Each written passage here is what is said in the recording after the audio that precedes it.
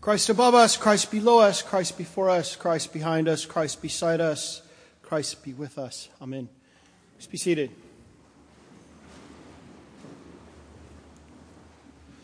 Happy for the crowd today, given that it is DragonCon weekend. The weekend when, while going out for burritos, we might encounter a Sith Lord ordering a sofrito in front of us at Chipotle, or one of the Mario brothers buying beer. And traffic and overbooked hotels aside, you know it's DragonCon weekend in Atlanta because you see people going up and down Cortlandt Street and Piedmont and downtown, dressed in all kinds of characters that we might not even recognize. My daughter, on several years, went as various incarnations of Doctor Who. My son's gone as various things from video games. Even my sort of chosen son, Kieran, who is redheaded and male, occasionally goes as Orphan Annie, which is always interesting. And during the next few weeks, we'll be reading from the prophets. And the prophets of Scripture would make great DragonCon characters. They really would. I don't know that anyone would recognize me if I, for instance, dressed up like Isaiah. Well, that would actually be being undressed like Isaiah, who walked around preaching naked for 3 years. Ezekiel, who we read in a couple of weeks, whose miracles numbered from making an axe head float, which is kind of interesting. And this Jim, lying on his left side for 430 days, or 390, depending on who you are, just to protest that the children of Israel were being disobedient to God.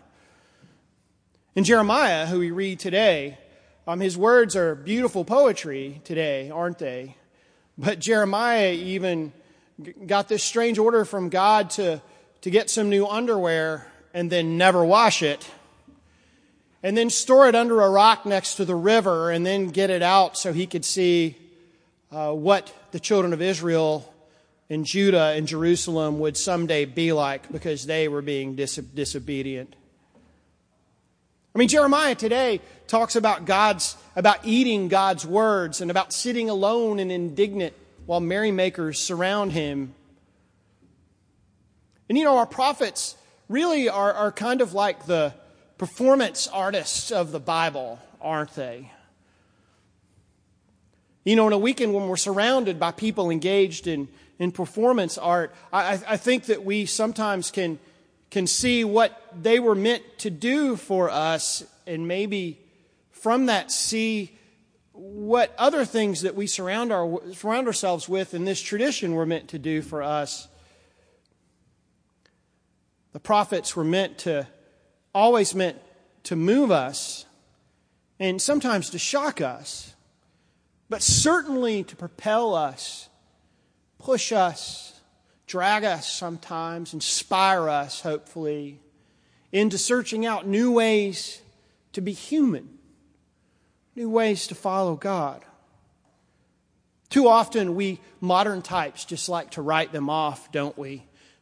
I don't know about you, but when I hear these things sometimes, I want to stick to the nice Jesus-y stuff that talks about love and sending all the children to me. Want to consign them to a view of God that's just not consistent with what we know today.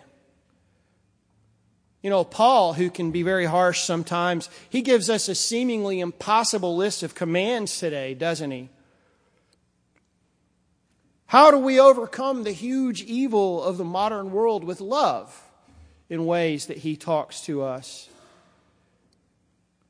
What they tell us sometimes seems impossible. Rob Bell, in his newest book, What is the Bible?, talks about how in the rabbinic tradition, they talk about Scripture having 70 faces. And he says, so you read it and you keep turning it like a gem, letting the light reflect through in new and unexpected ways. I mean, it's kind of like these windows we have around us. If you've ever been in here after about 4 o'clock in the afternoon, you find all these new and unexpected things in them, but you have to show up sometimes, and you have to stop, and you have to notice. We are meant to notice all of these things. The costumery, the wood, the architecture, the beautiful glass, and these words that we hear in prayer and in Scripture. We are meant to notice. I mean, take our Scripture, for instance. You know, even this week we see Jesus departing from his, what we might think of as his usual self, and calling Peter Satan and talking about retribution and God setting all things right. And Paul calling us to associate with the lowly and to bless our persecutors. That ought to really stand out. Who feels like blessing their persecutors? Which lowly is he talking about, we wonder? Are they here among us today? How do we do these things? How do we bless these people and love these people? Is it with prayer, with hugs, with casseroles, with assistance? This disturbs us, doesn't it? And then Jesus, living a life of absolute love and integrity, tells his followers that he's going to go into town and he's going to be subjected to death and to violence at the hands of the oppressive government. But then he says God will repay everyone for what has been done. Is Jesus talking about vengeance here? Jesus isn't vengeful. Or is he talking about something more prophetic here? That someday violence will not be able to rule. We are meant to notice. We are meant to be a little confused and a little disoriented. And you know, there should be nothing more disorienting than Holy Communion every week. If we really think about it, communion is a radical thing. Ancient Christians, there's extant writings from people who were contemporary with them in ancient Rome who talked about them being cannibals because they shared the body and blood of Jesus, these atheist Christians, as they called them. We forget how radical a thing this is. I was reminded of this years ago when my godson Luca, who's now 14, when he was about 8 or 9, one of his older cousins, who's Roman Catholic, was having her first communion. So he drove up to Columbus to see, and everything was fine. He kind of related to it being a church service because he goes to temple every week.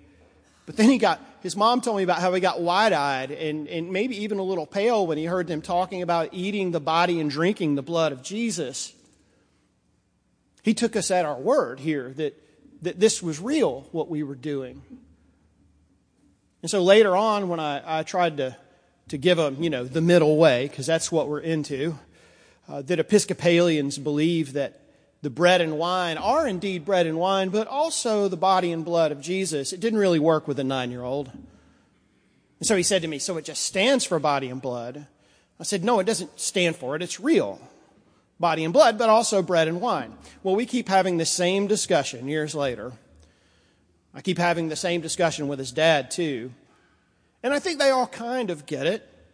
Yet the jewel keeps turning for us and for them. And so as we turn this 70-faced jewel, we can even see that this meal here, this ordinary bread and wine even, that we can take it in some weeks hardly noticing anything other than the taste of the bread and the wine. Other weeks it may be the only thing that we feel as if is right and true in the world. Other weeks, it may be our road to forgiveness with someone who sits across the aisle for us that we don't get along with very well. Other weeks, it may strengthen us to go out and do work in the world that we have embraced as our vocation. Yet every week, we are meant to notice these things. We are meant to have them trouble us. We are meant to have them turn us towards God and meant to have them strengthen us for our mandate as we pray after communion to love and serve God with gladness and singleness of heart. The end result of this, when we're at our best, is that we're moved out of our complacency and our sorrow and maybe even our stillness by noticing all of these things and noticing how they turn us towards a new way of being human. You know, one great gift that Christ followers can offer in this world, especially those who call themselves Episcopalians, and this is something that gets me incredibly excited about this church, is that within all these mysteries, within all these strange things that we notice and we live with and we talk about with together, we're able to hold things like reason and faith and tradition and the words of Scripture into a kind of tension, aren't we? And I don't know about you, but I believe that the world needs more people who can hold truths in tension with one another. We're able not just to revel in the either or, but the both and. And as the world increasingly polarizes itself into factions, it follows, doesn't it, that we need people in the world who can make both and a way of life. All that and bread and wine and some old scriptures that we read. Kim talked to us last week about how in the church and in the world we can be found by a God who loves us beyond measure. And so in all of these things, we are meant to find God, and God is meant to find us.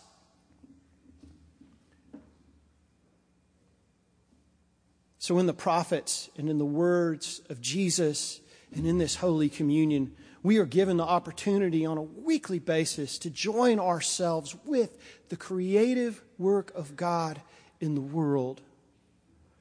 And you know, those times when we notice things or take issue with them, and I'll give you a little homework for this week.